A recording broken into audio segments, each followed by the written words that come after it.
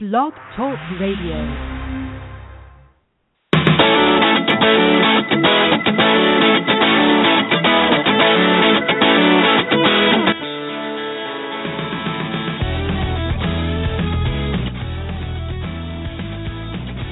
Hello and welcome to our latest Outsports podcast.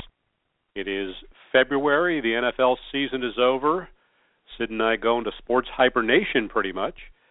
And I think we both came down with a cold in San Francisco because I'm fighting mine. Sid, you still sick? Oh, mine's not a cold. Mine is everything. It's stomach and it's not fun. Not the way I wanted to return home. Yeah, Sid was on a cruise, which I think contributed to his health problems right now. And then in San Francisco for a week, and he left Saturday because he didn't have a game credential. And he was hurting when I last saw him, and I started getting something 2 days ago. So that's what a week in San Francisco will do to you. But we had a great time at the Super Bowl. I had a great time at the Super Bowl Sunday since the Broncos won. Sid wrote something today that Outsports is 2-0 and having our favorite teams win the Super Bowl while we're present. This is it's quite a coincidence. I mean, magic, totally. We're the power of Outsports is incredible. Because last year we got one credential, and the agreement was if the Broncos win, I would go. Otherwise, Sid would go. Well, it turns out the Broncos lost in the playoffs. Sid went to go, and it was the Patriots, and they won. So this year I got the game credential regardless of who was in it, and it turned out to be the Broncos and Peyton Manning, my favorite player. So we spent a week up there, which is a long time to be there. NFL really stretches this stuff out. But as Sid saw, the game day itself is really fantastic, and as a media member, you get access to the locker room, which is where you really get to see. I mean, the players really are a lot more relaxed, especially when they won the Super Bowl, because Sid was in the New England locker room last year. I was in the Denver locker room, and I mean, everybody's laughing and joking, and it's a wonderful experience. So, well, see, I did not go into the Seahawks locker room last year. Did you go into the Panthers locker room this year? I did not go into the Panthers locker room this year. I would be curious what the atmosphere was there.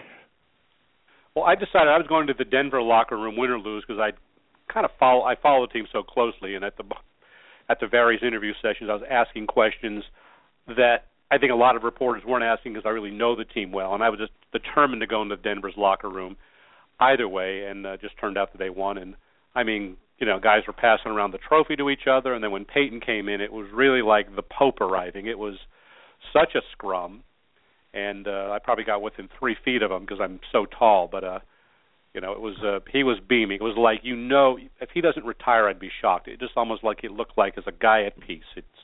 He got a second championship regardless of how he played. It goes on the books as 2 rings, and you know, kind of like perfectly ending full circle from where his career started. Well, I was at a party in West Hollywood with 700 of my closest friends, and one of the guys near the end of the game said, "Oh, well, Peyton doesn't deserve this one." And I said, "Well, why doesn't he deserve it?" He said, "He sucked. He didn't play like a champion. He shouldn't even get a ring." And I said, "Well, he played better than his counterpart, Cam Newton." "Well, yeah, but he still didn't play well." So, it was that I don't like Peyton Manning, but for crying out loud, the guy whoever wins deserves that ring. That period, end of story. I don't care how they played. If you win, you deserve it. Well, people don't know. John Elway threw for 130 yards, no touchdowns, 1 interception in his first Super Bowl win. Nobody remembers that. Nobody remembers Brady throwing for 149 yards in his first Super Bowl win. No one remembers Ben Roethlisberger having the worst quarterback rating ever in a Super Bowl for a winning quarterback.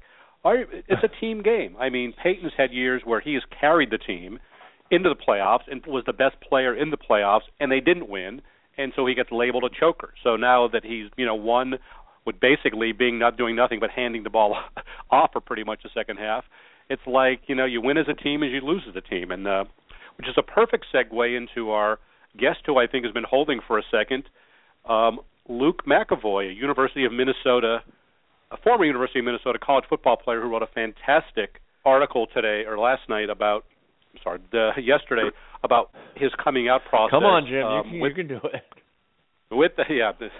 So we in San Francisco do that to you with the Golden Gophers. And Luke, are you there? Yeah. How are you guys doing? Good, Luke. So do you think Peyton Manning deserves his second ring? Oh, yeah. I mean, I think you said it right. It's a team game, and regardless of how individuals played, the team won and should be rewarded thusly. Well, Luke, we're having you on because your story really has gotten a lot of attention. It has almost 8,000 Facebook shares. I know you've been doing a lot of Twin Cities media. So kind of tell us, what has the reaction been since the story landed yesterday morning? It's been surreal. I mean, I was teaching. I have 2 prep periods during the day, and I got to my first one, and my phone basically wouldn't stop buzzing from different messages of support from, guys I haven't talked to since 8th grade, all the way to, Coach Limegrover, Coach Gill reaching out. So it's been unbelievable. And I heard you heard from the athletic director? Yep. Yeah. Beth Getz gave me a call, and we chatted for a little bit. It was a great message of support, and I'm really thankful she reached out. What spurred you to write to us on Twitter back on January 20th saying, I've seen some of these stories and want to share mine? What was the thought process behind that and the genesis of it that day? I remember it was one of the podcasts I was listening to. I recently discovered you guys' podcast through a friend. And you guys were talking about different people that are out within sport, front office people, referee, and how them coming out has had power in it and being that kind of role model for people and seeing that this is possible. And I sat there, talked to my brother that night about it a little bit, and he kind of helped convince me that I should reach out and tell my story. Well, were you afraid of doing so? Were you afraid of doing so publicly? I wouldn't. A little bit of a fear of doing it so publicly, but for a long time I just kind of held the belief that straight people don't have to come out as straight. Why should I have to come out as gay to the whole world? It's to me, it's very much a personal thing, but in the past few months I've kind of realized that there's not many individuals within the big 3 sports that are gay, that are former, current players that are out, that really people can see their stories. Yeah, and I think that's an interesting point, and we've often made it about, I'll ask straight people, what day did you choose to come out? And they kind of get it then. It's a really tough process to sort of, have to declare something that straight people simply get taken for granted and never have to deal with it. But it's the only way that there is visibility. I mean, we're not a different color from straight people, so we have to be publicly, visible for anybody to kind of know we're out there. Yeah, I agree with that. I mean, it's one thing you can't tell the difference between straight person, gay person, and especially for younger athletes, and that is kind of realizing that and seeing that they're not the only ones going through this. That there's countless others that have as well. Though I do disagree that sometimes you actually can tell that someone is gay. I actually think that that's true. You're probably right there. Nobody ever thought Johnny Weir was straight. Well, actually, there were a few housewives in Ohio who did, but other than that, nobody thought that. I probably should have. Yeah, you are right there. We jest. One of the things you wrote in your story that in your first draft that I edited was basically, you didn't know of any other gay athletes. And I wrote back and said, God, it seems impossible to believe with Michael Sam, Jason Collins, and all the stories that if you simply Googled gay athletes, you'd get hundreds of and thousands of links. And you said something about the idea that you didn't even want to know or didn't even search. What was the thought process of sort of feeling like the idea that you're almost isolated? I think it's partially I felt isolated. I think I did it to myself because I think for a long time I figured if I ignored it, it would go away. That if I kind of focused elsewhere, it would go away. And if I started, Googling gay athletes or figuring out more that way, that it makes it more real somehow. And at that point in my life, I was still just trying to deny it and say, okay, this is a phase, I'll get over it. I mean, things have since changed. So by realizing that there were other people like you, it made it more real, and that scared you. Yeah, especially when I was in high school and that. You said at one point that your mom told you that you should keep the secret to yourself. Tell us more about that. Yeah, that was a harrowing few days. I kind of made the decision before my senior year of football started that I had to tell somebody, and so I kind of told myself I'd do it one day and found a way to squirm out of it, and I finally did that a few days before I told her, and she told me that I should hide it no matter what. And I think, that crushed me. It took me a long time to kind of get over that. And then she got sick shortly after that, and that didn't help either. So it was a hard time, but I think it was the right advice at the time. I had no doubt she was looking out for my best interest. Where I was growing up was not the most progressive town, and it would not have allowed me to be Luke. It would have been labeled the big gay football player instead of being just Luke. And you have a twin brother that you told the team first before you told him, and you wrote that if the team rejected you, you could have accepted it, but not if your brother did. Tell us how you came to tell your brother, and did he somehow have an inkling, since twins seem to kind of have that kind of stuff from what I hear? That is probably one of the biggest surprises in this whole my whole coming out is that he had no clue. He always jokes about it that for as bad as a liar as I am, that he can't believe I pulled that one over on him. But I don't think we shared a room for 21 years of our lives. I think we played football together. We did absolutely everything together. If he would have rejected me or turned his back on me, I don't know what I would have done. And he took it very well. He was after asking me if I was joking, he goes, "Okay, I'm glad that's it." Because he thought it was something else. But so it was an interesting night. I want to go back and talk about that, the fear that you had when you told your mom, because the idea that you'd be afraid of being labeled the gay guy. Here you are in your hometown, a 6'5", very large, strong man who was successful in his own hometown as a football player. And you're suddenly worried that all that's going to get thrown out the window, and you're going to suddenly be the gay guy. How do you reconcile that? Because to me as an outsider, it's like, gosh, how could this big, strong football player even think that? Yeah, looking back on it, I can't truly believe it. I don't know where I was at the time in my head, but high school, it's a whole different animal, and this was, what was that, in 2010 when I was going through all this, and it wasn't the most supportive environment at the time,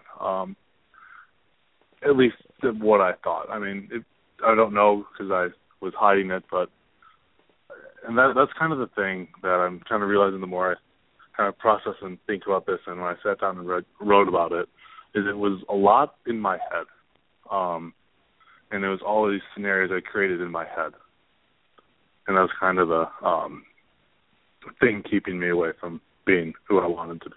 And have any of them come true? Have you heard any negativity, or has anyone you talked to heard any negativity from any people in your hometown?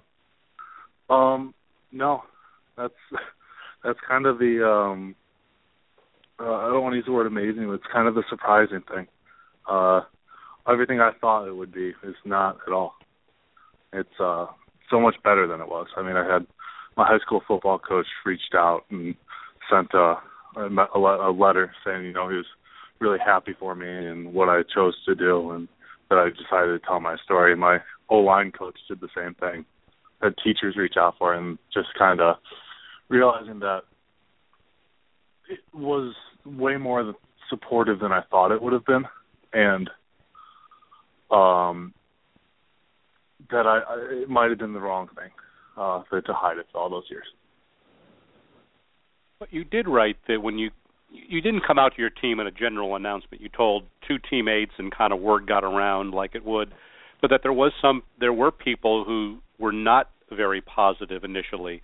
Were they simply ignoring you, shunning you, and did you get some of them to turn around? I mean, through a few conversations, a few people both on campus, it took just kind of talking and getting past that initial reaction.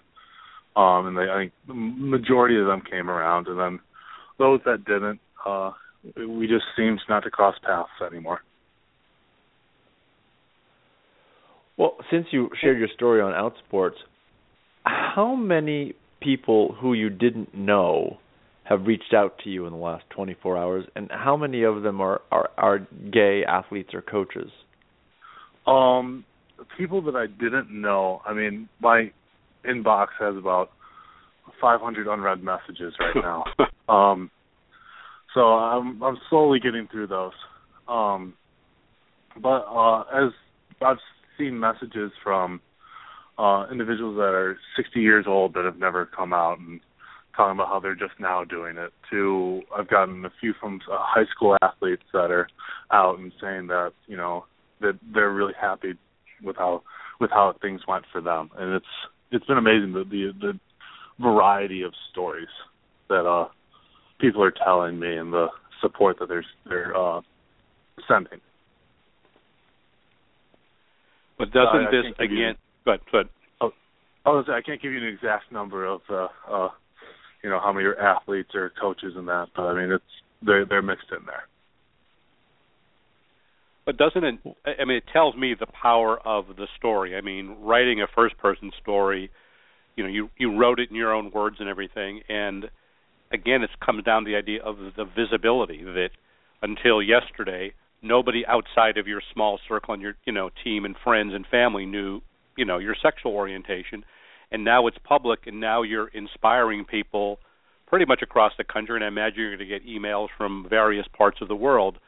And again, it is something Sid and I talk about, is really that if you're in a position to do it, we think people have almost a responsibility to come out, as long as it's not going to somehow harm them. Do you agree with that or not? I agree. I think I'm a big believer that if you're given an opportunity, it's your obligation to try to give that opportunity to somebody else. And Uncle Sam gave me an opportunity to kind of test the waters with my friends before I came out to them. And he was a big name to do it. And he gave me an opportunity to kind of see how they'd react. And this time around, it's my turn to give that chance to somebody else.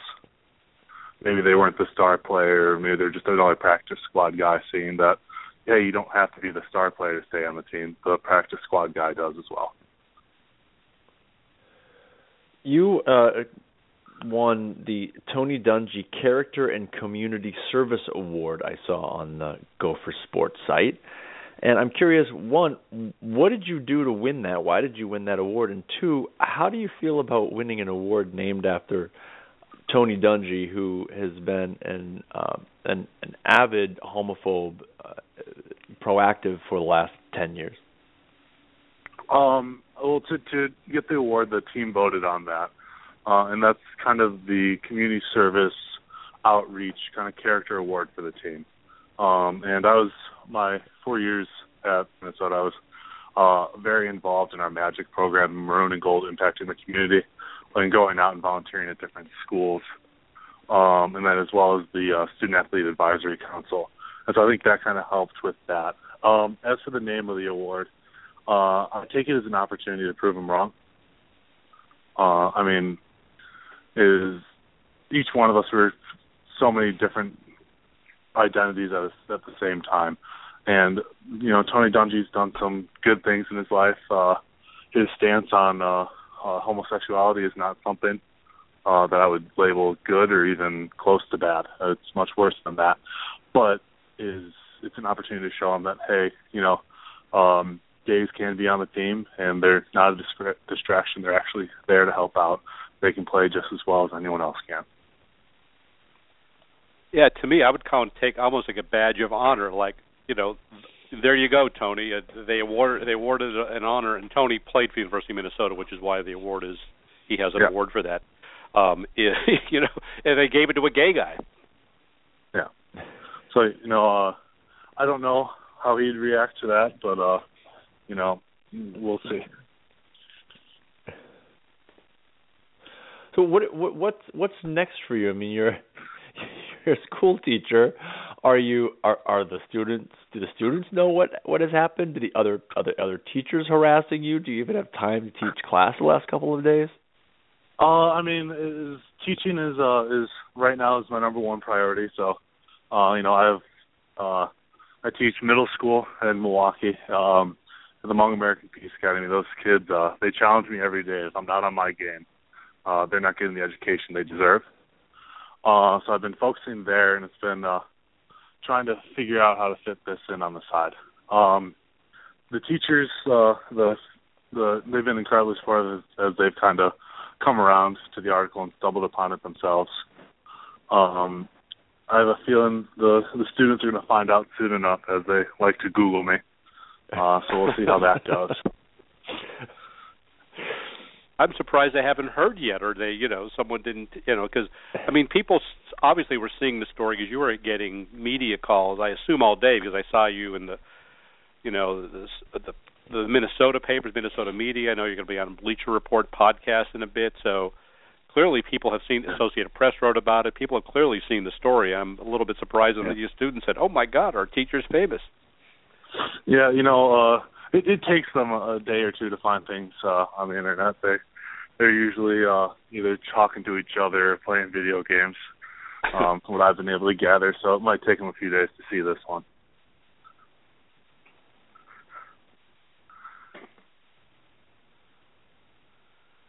Well, Luke, so are you open to being a speaker if you're asked to speak at before various LGBT groups, or I guess talk about do you have any advocacy, goals long term because of this? Yeah, there's been a few emails mixed in there of asking if I'd be willing to speak places, and I am. I think the power of telling one story and opening formats for people to tell their own story is incredible, and if I can help facilitate that, that's kind of a goal of mine. I've always wanted, kind of a life goal of mine is to write a book of the average American and telling their stories. And if this is one way I can start down that path, this is as good a way to start as any.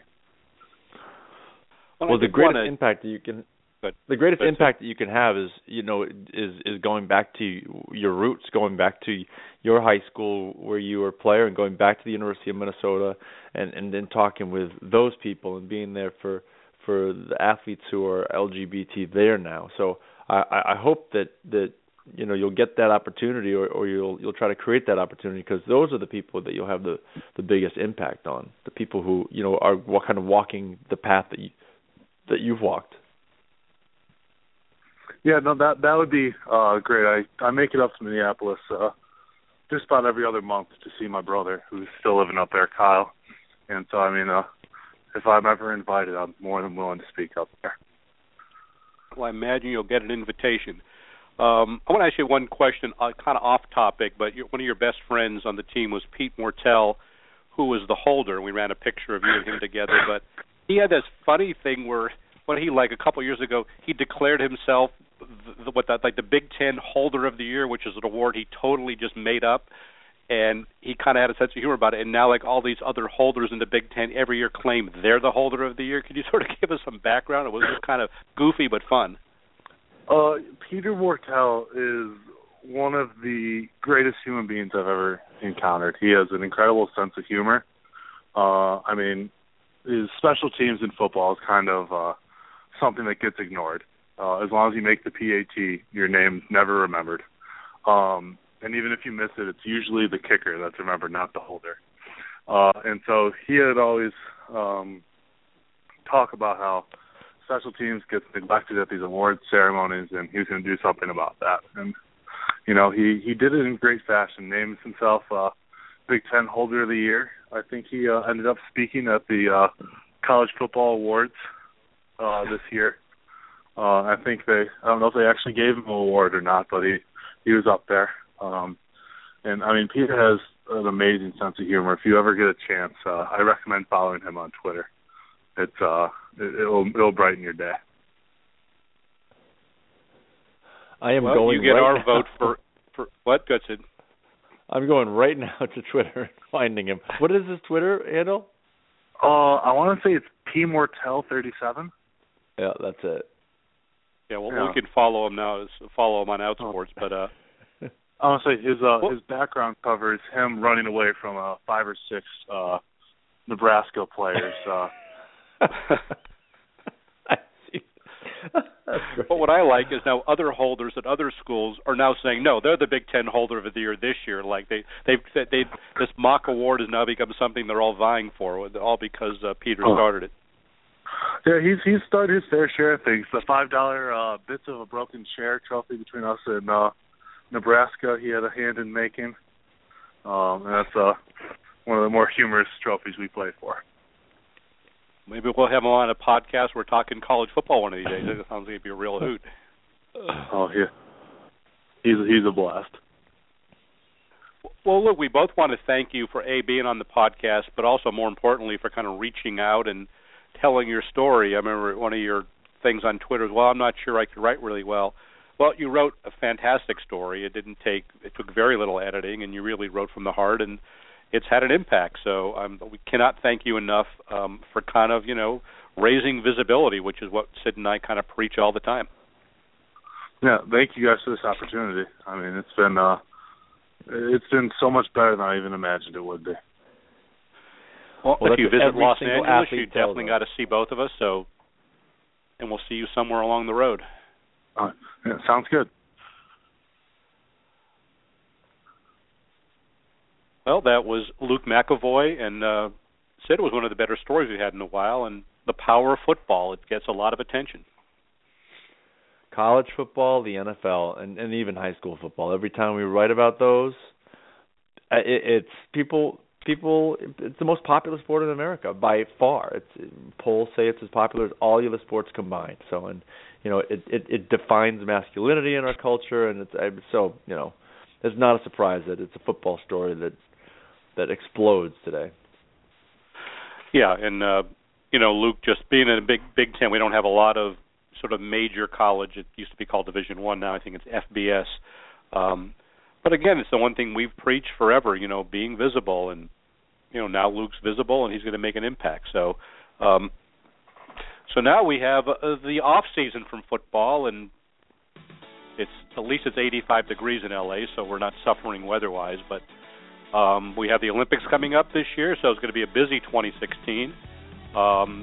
But that's all the time we have for now. We will be talking about something next week. There's always something to talk about. Hopefully Sid and I will both be recovered by then.